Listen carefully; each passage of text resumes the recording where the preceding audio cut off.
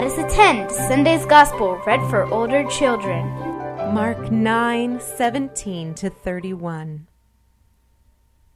At that time a man came to Jesus, kneeling down, and saying unto him, Teacher, I brought my son to you, for he has a dumb spirit, and whenever it seizes him, it dashes him down, and he foams and grinds his teeth and becomes rigid.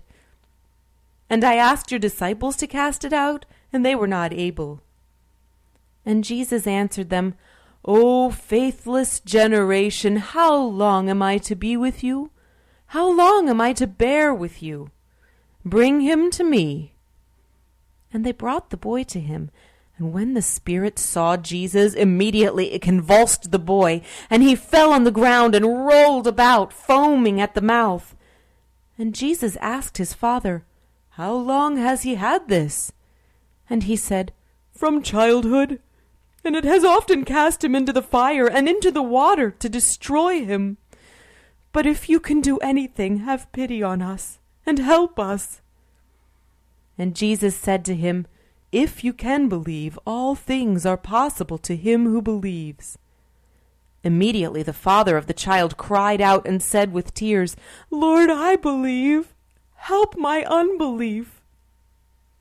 And when Jesus saw that a crowd came running together, he rebuked the unclean spirit, saying to it, You deaf and dumb spirit, I command you, come out of him and never enter him again. And after crying out and convulsing him terribly, it came out, and the boy was like a corpse, so that most of them said, He is dead. But Jesus took him by the hand and lifted him up, and he arose. And when Jesus had entered the house, his disciples asked him privately, Why could we not cast it out? And he said to them, This kind cannot be driven out by anything but prayer and fasting. They went on from there and passed through Galilee, and he would not have anyone know it, for he was teaching his disciples, saying to them, The Son of Man will be delivered into the hands of men, and they will kill him. And after he is killed, he will rise on the third day. Glory to thee, O Lord, glory to thee. Here are some questions about the gospel reading.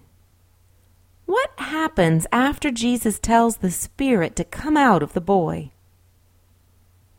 What does Jesus do after the people say the boy is dead?